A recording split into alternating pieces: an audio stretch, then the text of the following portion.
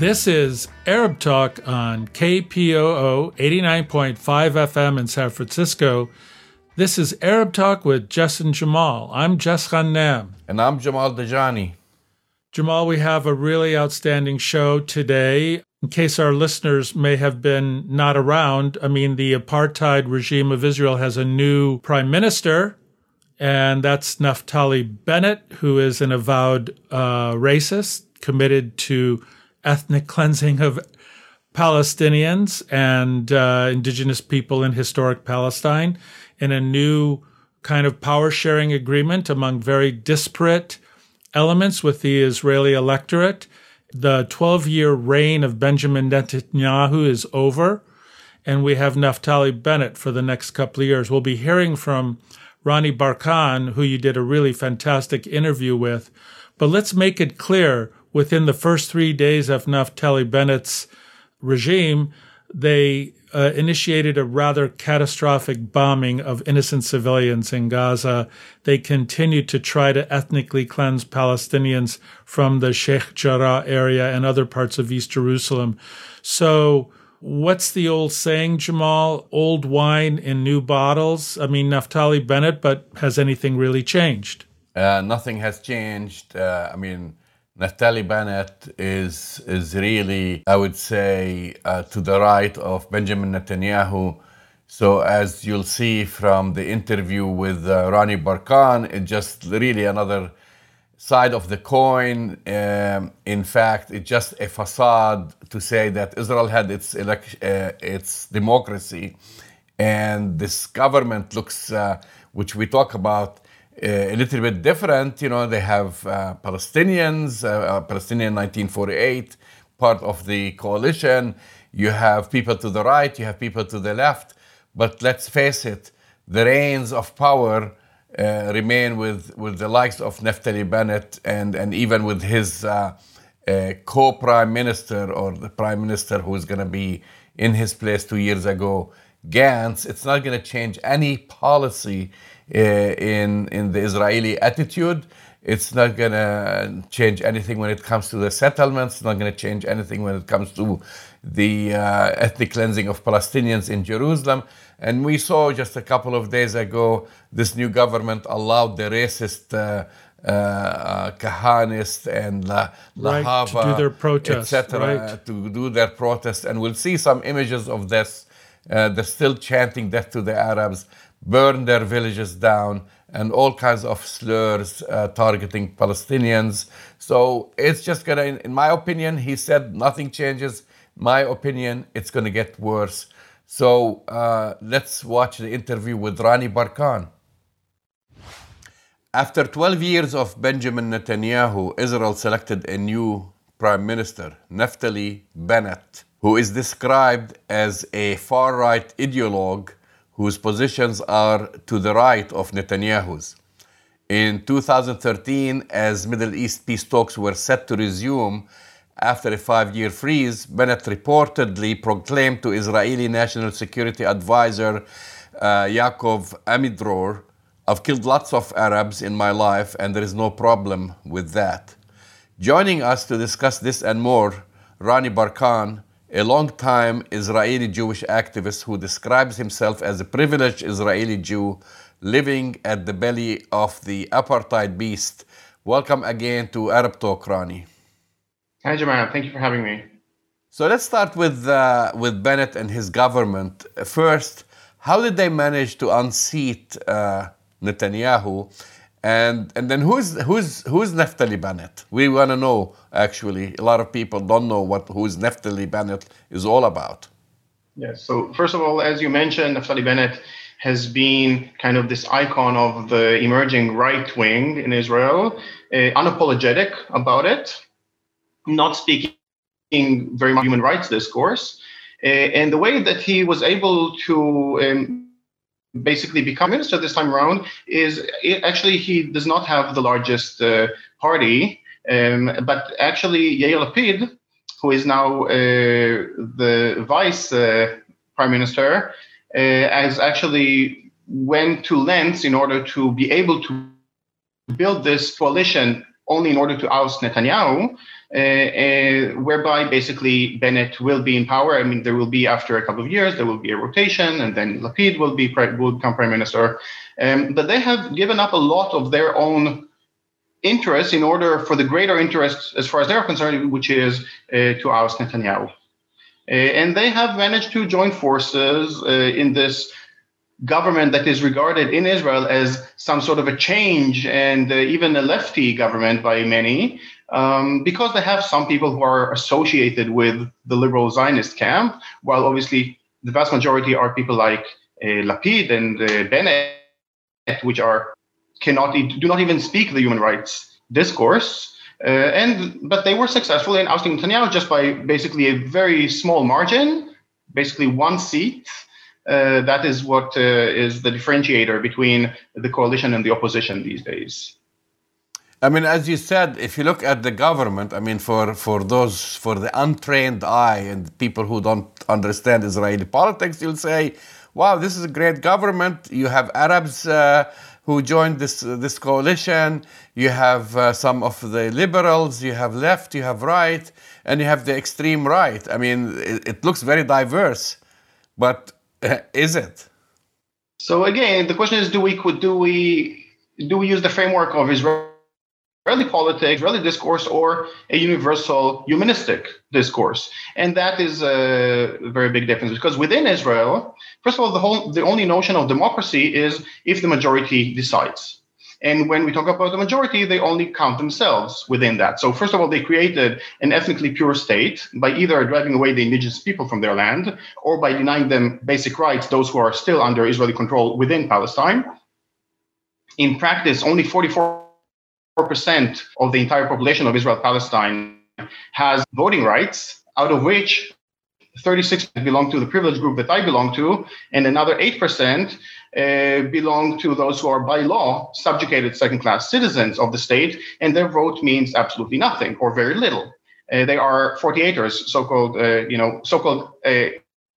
Israeli Arab in the Israeli discourse. So first of all, they created this facade of democracy. They created a way in which they and only they can make the important decisions. And within that framework, there is this discussion over right versus left. Right is what I regard as the honest Zionists, the unapologetic ones who are racist and proud of it, people like Naftali Bennett, for example. And the so-called left in Israel are those who are self-proclaimed liberal Zionists. They are the ones who sugarcoat their racism and supremacy and deliver it in a much nicer packaging. And they speak about human rights and peace, etc., while they are just as supremacist, just as racist, and just as supportive of that criminal race state, the Zionist race state that exists here for over 7 decades now. So in my perspective, nothing has changed within this government. In their perspective, everything has changed because now there is this other discourse that Netanyahu represents one type of discourse, and now there is kind of this plethora of this so-called rainbow of ideas, but the entire rainbow of Israeli discourse is all about maintaining apartheid and maintaining an ethnically pure state. Well, you're talking about ethnic cleansing and apartheid. Let's talk about Sheikh Jarrah. You know, right now, Israel's courts are in the process of ethnically cleansing the East Jerusalem neighborhood of Sheikh Jarrah. We've talked about this on the show several times. Just to brief our audience here, Israel is now trying to return the properties to the Jewish trusts who later sold them to Nahalat Shimon, a real estate company registered in the U.S. state of Delaware. The funny part about it is that while Israel regularly uses this tactic to remove Palestinians from East Jerusalem, Israeli law bars Palestinians from recovering property they lost during the Nakba, even if they still reside in areas controlled by Israel. So, I mean, how is the Israeli public seeing this? Is this an embarrassment to some to see that here you have Palestinians? I mean, many Israelis live in Palestinian homes taken in 1948, and then you have these families who lived there since 1948, and now they're getting evicted. So you touched the heart of the banner here with Sheikh Jarrah. And many people think that this is yet another form of Israeli occupation. And when they say occupation, they mean that occupation of 1967. When I say occupation, I mean that occupation and apartheid and colonialism and everything that revolves around the race state, which started in 1948 at the latest. Sheikh Jarrah is a very important example, which most people are not aware of, not because of the oppression that takes place there against people who are citizens or what's called permanent residents of Jerusalem, but rather because this is, from the legal perspective, this is a Pandora box that Israel, especially the left-leaning parties, are very, very cautious about. I'll explain it in this way. The law that precedes pre-48 law, which is basically inherited from Ottoman and British law, does not differentiate between people based on their ethnicity. It has other issues, but it does not differentiate explicitly based on that. The post-1948 law, which was established, which was basically legislated by the State of Israel, is all about that. It's all about giving privileges to people of my background and taking away the basic rights of the others, including the right to actually live in their land. 6 million people are denied for the past 7 decades the right to go back home, and they are in forced exile for 7 decades simply because they have ethnicity.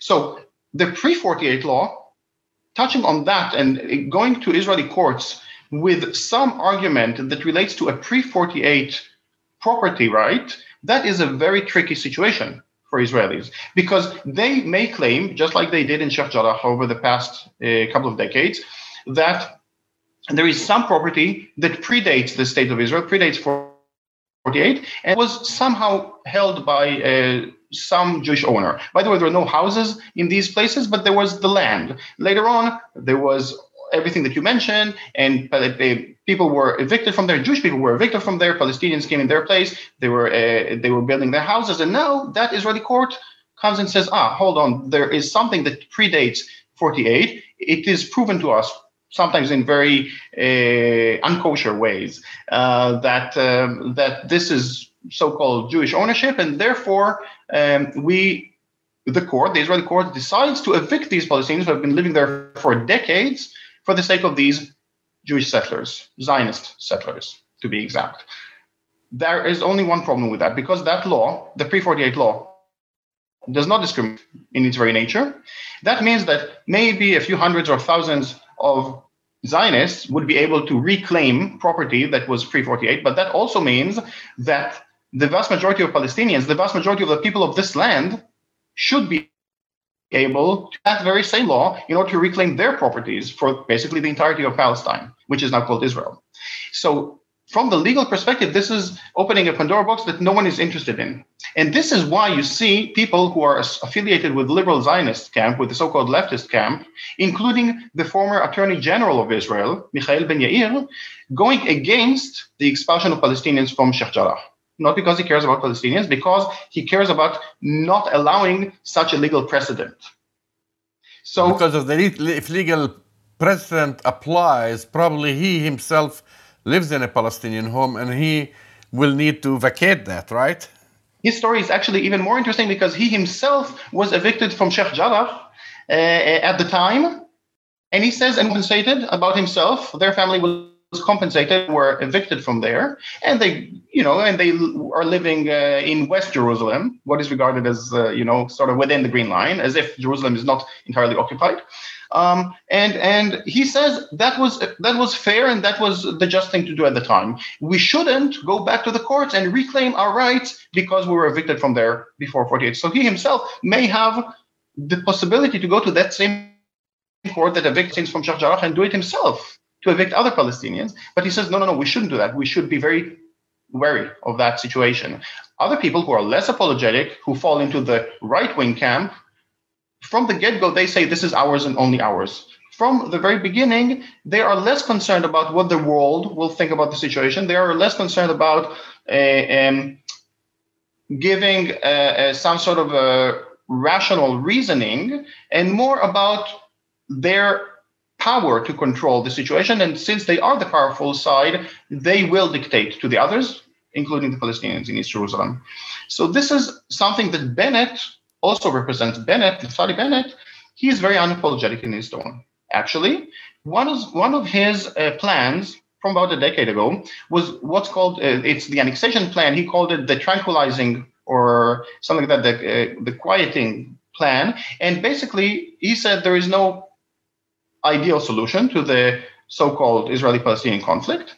So what I offer is that we will annex the entirety of the Area C in the West Bank, which has the majority of the Zionist settlers and relatively few Palestinians in it. It is the vast majority of the land of the West Bank with all the important resources, natural resources, etc. We should annex that because we want to maintain our demographic supremacy. We want to maintain the possibility to deny an influx of refugees, meaning Palestinian refugees who are basically scattered everywhere around the world, especially just across the border in Jordan, Syria, Lebanon, etc. And we shouldn't care so much what the world thinks about it. This is the discourse that Naftali Bennett was offering already 10 years ago. And he says, yes, and the world will not like it. But then again, they also don't like us controlling the Golan Heights or Jerusalem. They don't recognize that. So here's another thing to the list that will not recognize. This is his discourse. When he later, in another election campaign some years ago, his whole slogan was, "We are not apologizing." So he is, in his very nature and in his very discourse, unapologetic about such issues. In that sense, he will also be unapologetic about the eviction of people from Sheikh Jarrah. So this acts in two different directions. Way it is exposing Israel for what it really is, and in that case, let it be. I mean, I don't want people to be evicted, but I do want the true face, the not so liberal face of Israel, to be exposed. And Naftali Bennett is quite good at doing that. At the same time, obviously, it means that when people who are unapologetic about that discourse are in power, it could get dangerous for those who are under the immediate threat of expulsion and bombing, etc.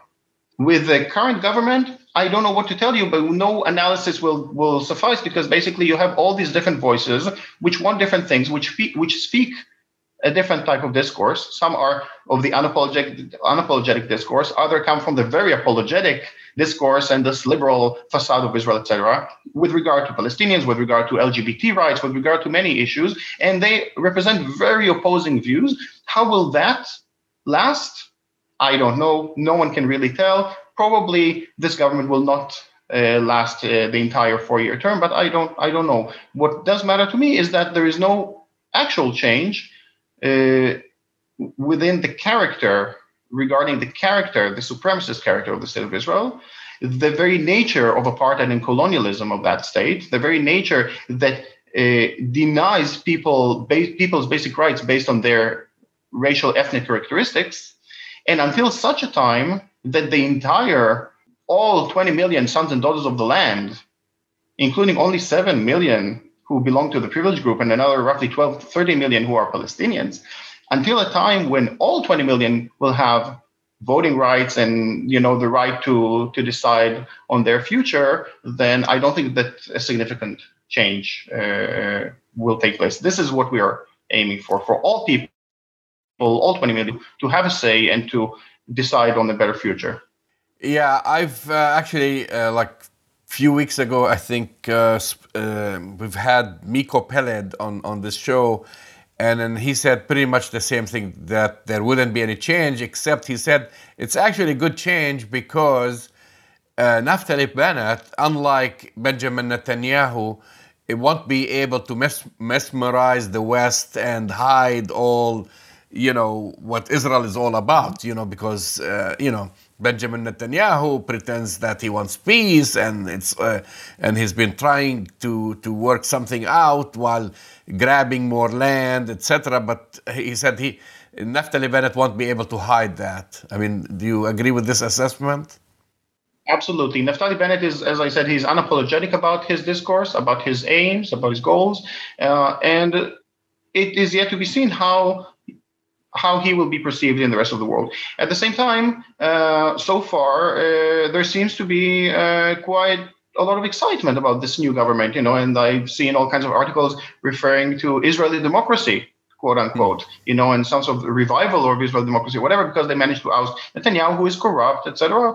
And he, in their eyes, represents something that is undemocratic. But they are willing to lend legitimacy to a government like Naftali Bennett's or any government that is all about supremacy and ethnic cleansing, etc. So, in one way, I think that Bennett will basically drive a message that is unapologetic, and that basically exposes Israel for what it is, and it shouldn't be accepted by the rest of the world. In another way, though, because this is there is this so-called rainbow of ideas within the current coalition, including people who are affiliated with the left wing, including even citizens of Israel, who don't represent much of the Palestinian interests, of course.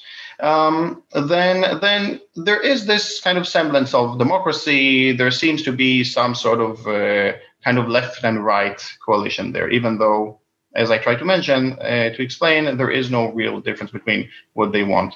Yair Lapid, who will be the foreign minister, and he actually basically gave up his because he had more votes than Bennett, but in order to be able to oust Netanyahu, he actually stepped back and let Bennett become the first in his becoming prime minister first before him. Yair Lapid, he's regarded as a centrist in Israel. What was part of his agenda? The party's agenda, they're very in their manifesto and everything, they are fighting BDS. They have a booklet that they were issuing some years ago where they are fighting the delegitimization, as it's called, of Israel. And he goes around the world speaking a much more liberal discourse than Bennett would. And he is all about lending legitimacy and fighting those who aim to delegitimize this illegitimate race state, Zionist race state. So Lapid is kind of something that is more about trying to live what Israel does. And then you have people who are regarded as more liberal Zionists, so-called left, including Merav Michaeli of the Labor Party, and they are even speaking even a feminist discourse and an LGBT-friendly discourse. So you will have all these different types of narratives within that same government. Even those who think that LGBT should have full rights, and those who think that they should have no rights at all. Israel boasts about, for example, being very gay friendly, while at the same time its official state policy with regard to Palestinians is to threaten Palestinians from outing them if they do not become informants of the state of Israel. Israel claims to have very sophisticated accessible healthcare system, but it is only for the privileged group. At the same time, they condition, in many cases, cancer treatments for Palestinians if they do not collaborate with the regime in one way or another. So this is part and parcel of Israeli policy. And you can look at it in both ways. You can look at the semblance, this facade of normality and liberalism, or you can look at the greater picture, which actually is the exact opposite of that. There is normality. I mean, of course, they can play this game when they come to the United States and they come meet with Congress. I'm talking about Israeli leaders, but now, as they say, a picture is worth 1,000 words. They cannot ignore, for example, just yesterday you had all these Israelis marching in East Jerusalem, waving the flags and chanting again, "Death to Arabs." Yes. And how do they hide this? I mean, this is something like what sometimes I read in the Israeli media. They just say, "Oh, they're just a fringe element." They're not a fringe element. I mean, all the numbers have been increasing. Yes. Look, I keep saying that, successful propaganda is not about creating the facts. It is about using the facts, but creating a whole alternative narrative, like pretty much everything that Haaretz newspaper publishes. about Israel-Palestine. And in that alternative reality that they publish, they would not deny the fact these people who are marching and shouting death to Arabs, and they have this song about we should burn their villages and things like that. We should avenge, all kinds of like really horrible statements, very, very racist and fascist statements. So they would regard these people, but as the fringe, not as representing the majority. But actually, if you look at these videos, first of all, you can see the numbers. You can see how the Israeli police is more than allowing them to harass and terrorize the Palestinians living in East Jerusalem. And they arrest the Palestinians. They arrest the Palestinians, exactly, simply because they exist there. Maybe they say something about disliking that demonstration, that march, and immediately they will get arrested. While at the same time, they so-called protect the freedom of these brown shirts from walking down the streets of East Jerusalem and terrorizing the population. But there's even worse incidents than have it documented. I can share with the audience. These brown shirts, these Zionist fascists walking in the streets of Jerusalem and stopping cars, checking to see whether the driver is Palestinian or not, with the attempt to beat up the driver, should he be Palestinian. And we have documented that during the previous, the 2014 massacre of Gaza, as there was the assault on Gaza in 2014, people in Jerusalem, and a large number of them were doing these things, walking down the streets and just looking to express their anger and hatred towards Palestinians. This is not a fringe group. You have an entire football club, Beitar Jerusalem, which is known to be more than racist. They have one of their slogans is keeping Beitar pure and denying some players there from the ability to participate in that club because they were not Jewish. I mean, the fans of the club, they're horrible. I've seen videos of them attacking players who are, let's say, black or Arab, yes. Of course. They go berserk. I mean, we're not talking about just the ownership, but we're talking about the fans at large. Yes. So I think that, in other countries, sometimes the government does not necessarily represent the people. In Israel, it very much represents the people. And that means that, yes, you do have this rainbow of ideas, as I mentioned before, even though the so-called liberal view is becoming less and less dominant.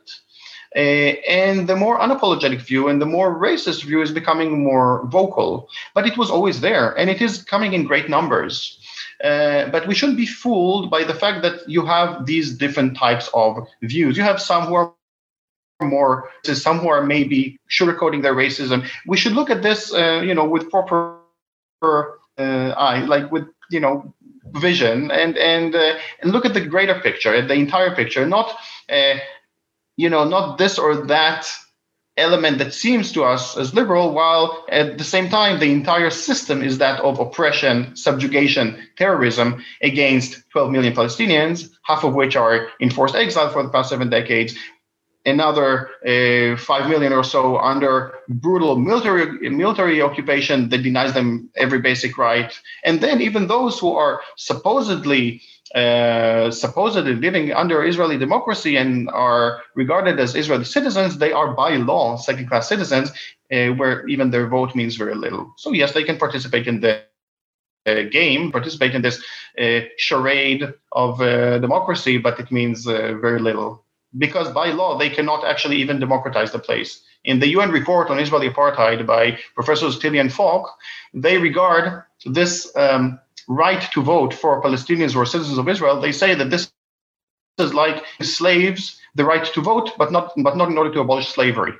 So yes, Palestinians who are citizens of Israel, they can vote, but not for anything of importance. They cannot even, those who vote and who participate in the Israeli parliament, which is an apartheid parliament by design, they cannot change anything about it. They cannot, by law, democratize that place. And that is why people like myself actually see the actual act of voting to that apartheid parliament as an oppressive act, i.e., the very act of voting to that parliament as being just as oppressive as participating in the Israeli terror forces, which again have this nice name, Israel Defense Forces, even though it has nothing to do with defense. I'd like to say one more thing about Jerusalem, because we touched it. Sure. In Gaza and the West Bank, you have the military, Shin Bet, which is oppressing Palestinians and bombarding them, etc. In Jerusalem, you have all arms of the state, the military, the police, the Shin Bet, the municipality, and all these other organizations, even archaeological organizations and so on, all oppressing the residents of Jerusalem. And you, Jamal, you know very well about the situation in Jerusalem. And it is amazing how they use seemingly civilian means, for example, denying housing permits or demolishing houses that were built without permit and things like that, denying access to certain territories. The moment that these are Palestinians, for example, the Shin Bet, the Israeli Security Service, known that it is handing a blacklist, a list of people, that Palestinians who are maybe vocal about their politics. They're handing this blacklist to the municipality, and that municipality will issue fines against these people. So they are using these civil basically practices in order to enforce something with a political nature, something which is about silencing and oppressing that population. It never ends. We could talk about this for hours, Rani. You're absolutely right. The situation in Jerusalem is very dire because Israel has a plan. They want to make sure that they maintain 70% Jewish majority in the city. So they play all kinds of... Which is the official plan. Yes. Policy. Yeah, which is they'll do anything, stripping people from their residency IDs. If somebody gets married outside, someone from outside, they get rid of them. They threaten them also sometimes losing their health insurance. Let's say if you worked in Ramallah because you couldn't find a job in Jerusalem, you lose your health insurance. All kinds of games basically to drive Palestinians outside of the city. Yes. And, when there is such a system of oppression, and this system of oppression, which exists for over 7 decades, it has different aspects. It manifests itself in different ways, depending on geography, depending on who it is acting against. So there are those who are second-class citizens of the state of Israel. There are those who are under military occupation. There are those who are residents of East Jerusalem. There are those who are in the diaspora, in the Shatat. And, each one experiences different aspects of that system of oppression. But in order to work against that, we actually have to abolish that system of oppression. And it is not enough to think that some government, which even if it was supposedly a government that represents a change in Israel, under that system of oppression, which is, and that government is part and parcel of that system, will do anything to abolish that system, will do anything to really to have a real transformation. And I think that the way to do it is by pressure from the outside. I would like to, to send my thanks and love to the people who are demonstrating in the U.S. with Block the Boat, blocking Israeli containers, ships from docking, and we see the solidarity coming from the unions there. If there's people of Palestine Action, for example, in the UK, which are taking over Elbit factories, arms factories, those that produce the weapons and the drones that are used to bomb Gaza. And they're literally taking over the factory, the rooftops, and basically putting this whole machine of oppression, system of oppression on halt. And I think that I urge people to take part. It doesn't mean that they have to take part in things that are regarded as terrorist. There's also forms of solidarity and just notifying other people, your congressman or woman, the media, etc. It is very important to know that at the same time that this system of oppression is at full force, there are those who are opposing it, and I think that they are doing quite a good job. So I'd like to commend them. Rani Barkan, thank you again for coming on Arab Talk. Thank you for having me. that's the voice and the face of Rani Barkan, political analyst, Israeli political analyst. That was really, very impressive, Jamal, I have to say. And here's the thing. Not only has nothing changed, but you could arguably say things are worse in some ways because it's giving yet another false impression to the world. And I want to come back to that in a minute, that somehow Israeli democracy has won out and that they finally got rid of Benjamin Netanyahu. And now we have this somehow coalition of very diverse elements of Israeli society. But as Ronnie has said, and it's, we said in the prelude to the interview, this is far from any change. And this should be really a wake-up call to anybody, including, I'm going to call out Bret Stephens at the New York Times, who is one of the, individuals who say how great this is, that, it's a demonstration of Israeli democracy. It's not really a demonstration of Israeli democracy. It's a demonstration of Israeli hasbara to try to fool the world yet again that they're doing something under the facade of the name democracy, but continuing the apartheid process that they've had for the last 73 years and will continue to have. I was really disappointed yet again by Joe Biden calling out, Vladimir Putin, as he should, but holding up democratic principles and calling out Vladimir Putin for what he's doing with Alexei Navalny, saying America will not stand for this form of abuse against people who politically oppose to any government. Yet you have the greatest ally, as Joe Biden calls it, in the apartheid state of Israel, holding hundreds and hundreds and hundreds of political prisoners, torturing them, children, women, without any opportunity for any due cause, without any representation. And yet Joe Biden has the audacity to call out Vladimir Putin, as he should, but give Israel a pass for its atrocities against the concept of democracy every day against Palestinians. It was really tough to watch him put that show on.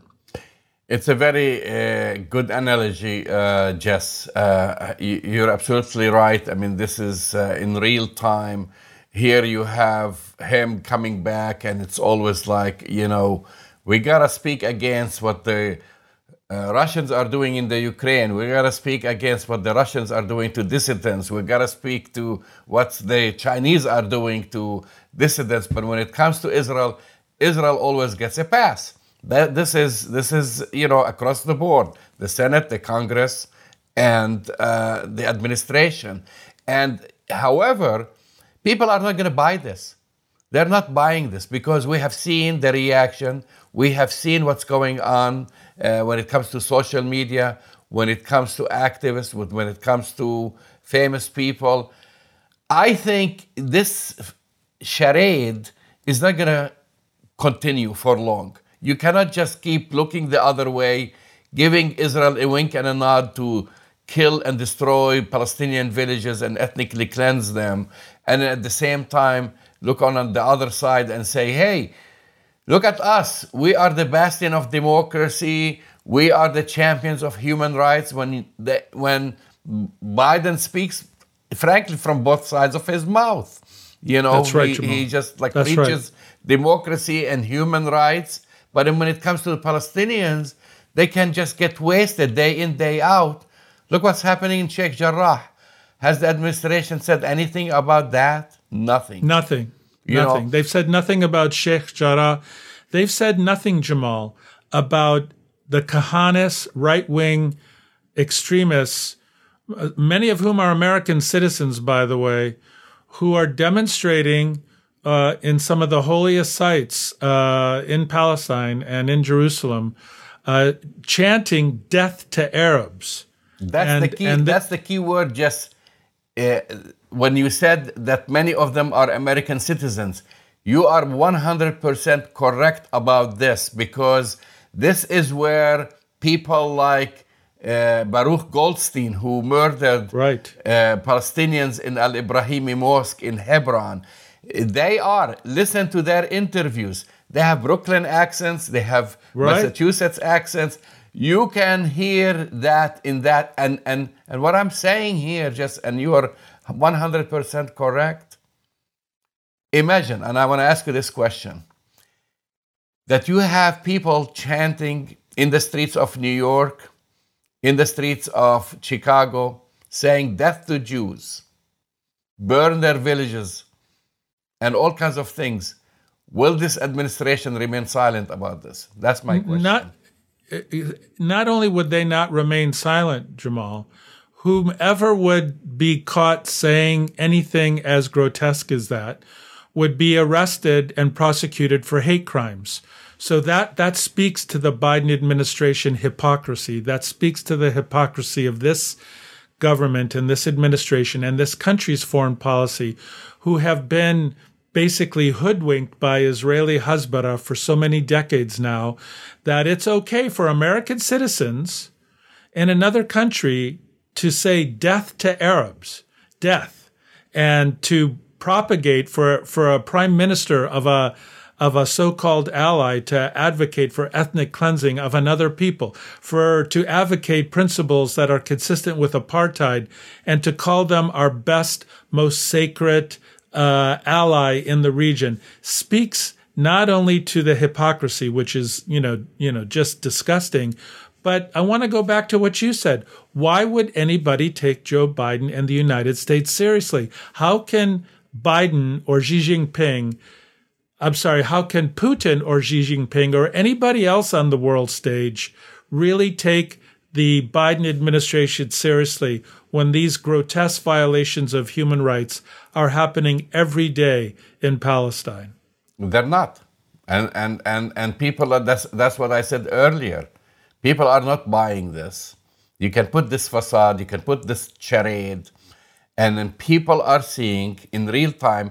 I mean, when we see these images, the images of those colonial settlers marching in Jerusalem and chanting while receiving, by the way, Israeli protection, and when That's Palestinians right. are getting arrested because they're just trying to confront them peacefully, by the way. You see them waving Israeli flags, but when a Palestinian wears a Palestinian flag, they get arrested immediately. Or when they do the slightest thing, like crossing the road, they receive Israeli protection.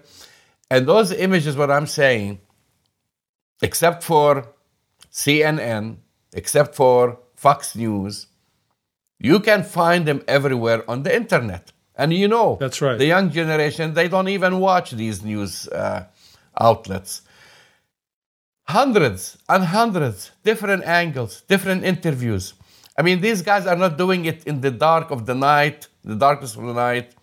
They are doing it publicly. They're proud to say that. They are proud to say that they want to destroy and burn Palestinian villages. They are proud to say that they want to ethnically cleanse Jerusalem from Palestinians. And the American embassy is a couple of stones away from where is this happening. They know it. Right. They have the recordings. And then the slightest thing that the administration can do is to say, we condemn this. We condemn this racism. Weak. They just can't even find themselves. They cannot bring themselves to say that, which is ridiculous. Yeah. So Jamal, let me ask you a question then. What is the United States, the so-called beacon of democracy, going to Geneva, putting Vladimir Putin on notice, putting Xi Jinping on notice in China, yet celebrating and talking about working collaboratively with an Israeli apartheid Prime Minister, Naftali Bennett, who is an avowed, committed, proud racist? What are we to make of that? What other country would the United States, or would the United States with any other country with that kind of avowed racism and commitment to ethnic cleansing, would the United States, as Joe Biden likes to say, stand shoulder to shoulder with a prime minister saying those things? Unfortunately, Jess, I mean, we know probably the third war, they see that hypocrisy. But unfortunately, countries in Europe, like Germany, which on its soil the Holocaust was committed, France, England, the UK, they buy into this because they play the same game themselves. Right. Maybe they have a slight condemnation here and there, the EU as a whole, but they themselves hide behind this facade, which basically gives always Israel, a pass on all these atrocities and lecture the world about democracy. I mean, the hypocrisy in this reeks. And that's why I said maybe third world countries in Latin America, South America, in Africa, etc., they see Israel for what it is. But in Europe, and that's why the United States doesn't do this alone. It Right. does it with cohorts. And that's right. the sad thing about it. No, that's exactly right, Jamal. And I think the thing that we're going to continue to monitor, and, going from your really outstanding interview with Rani Barkan, we see fragmentation within Israeli society. You see Palestinians in 1948, Palestinians who have Israeli citizenship now, who are being targeted, who are being arrested, who are being, so-called in the so-called democracy, you're being treated as second and third and fourth class citizens in the apartheid regime of Israel. So we are beginning to see some fragmentation within Israeli society itself, and that could put the most pressure on Israeli society more than any American president, more than anything else coming from any other part of the world, because that facade, when the Israelis hear the criticism from the outside, they feel, they get very defensive, right? They kind of get into, their defense mode and their Hasbara mode. But within the society, if it begins to crack and shows elements of weakening, that's something that could hasten the dismantlement of its apartheid structure. Correct. And that's why we saw the impact when Human Rights Watch issued the statement calling Israel an apartheid. We saw that when B'Tselem said the same thing earlier. And then just recently, the Peace Now movement, the American branch of the Peace Now movement, called for conditioning the U.S. aid to Israel. And that's a first. They're basically supporting Representative McCollum's bill, and that's what they said. I want to change topics here a little bit. It's still related, and talk about something actually important, because it's even though this is today marks the 2 years since the death of Mohammed Morsi, which people have forgotten about him. He was Egypt's first. I haven't. You haven't. We haven't forgotten. Probably only freely elected president, an academic and an engineer who studied and taught in California. That's right. Before returning to Egypt in the 1980s to teach engineering in Cairo. And then we know the rest of the story, what happened, and he died in jail. So Egypt has been sidelined since, I think, during the Obama administration. And then, of course, we know Trump, even though he did not support Egypt a lot, but his favorite saying was to say that Sisi was his favorite dictator, remember? I remember that. And had a conversation and two with him. But Joe Biden had a couple of conversations with Sisi. So Sisi is back. The Egyptian president, Abdel Fattah Sisi, has actually had some good months. Turkey is trying to kind of bring back Egypt to its environment and improve their bilateral ties, which were basically strained since July of 2013 coup. Right. Egypt has had strengthened its relationship with Jordan and Iraq.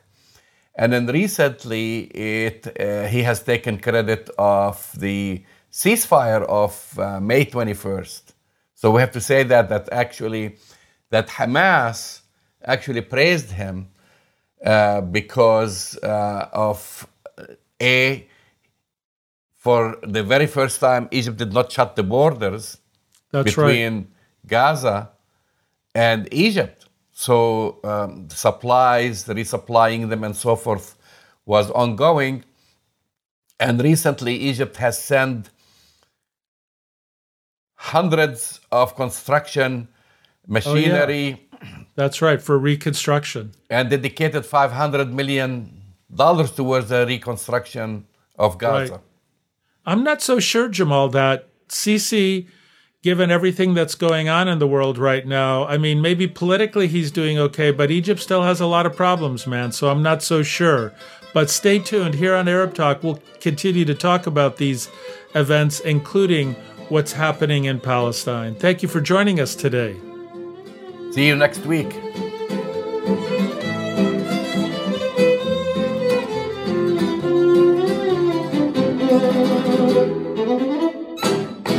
Thank you.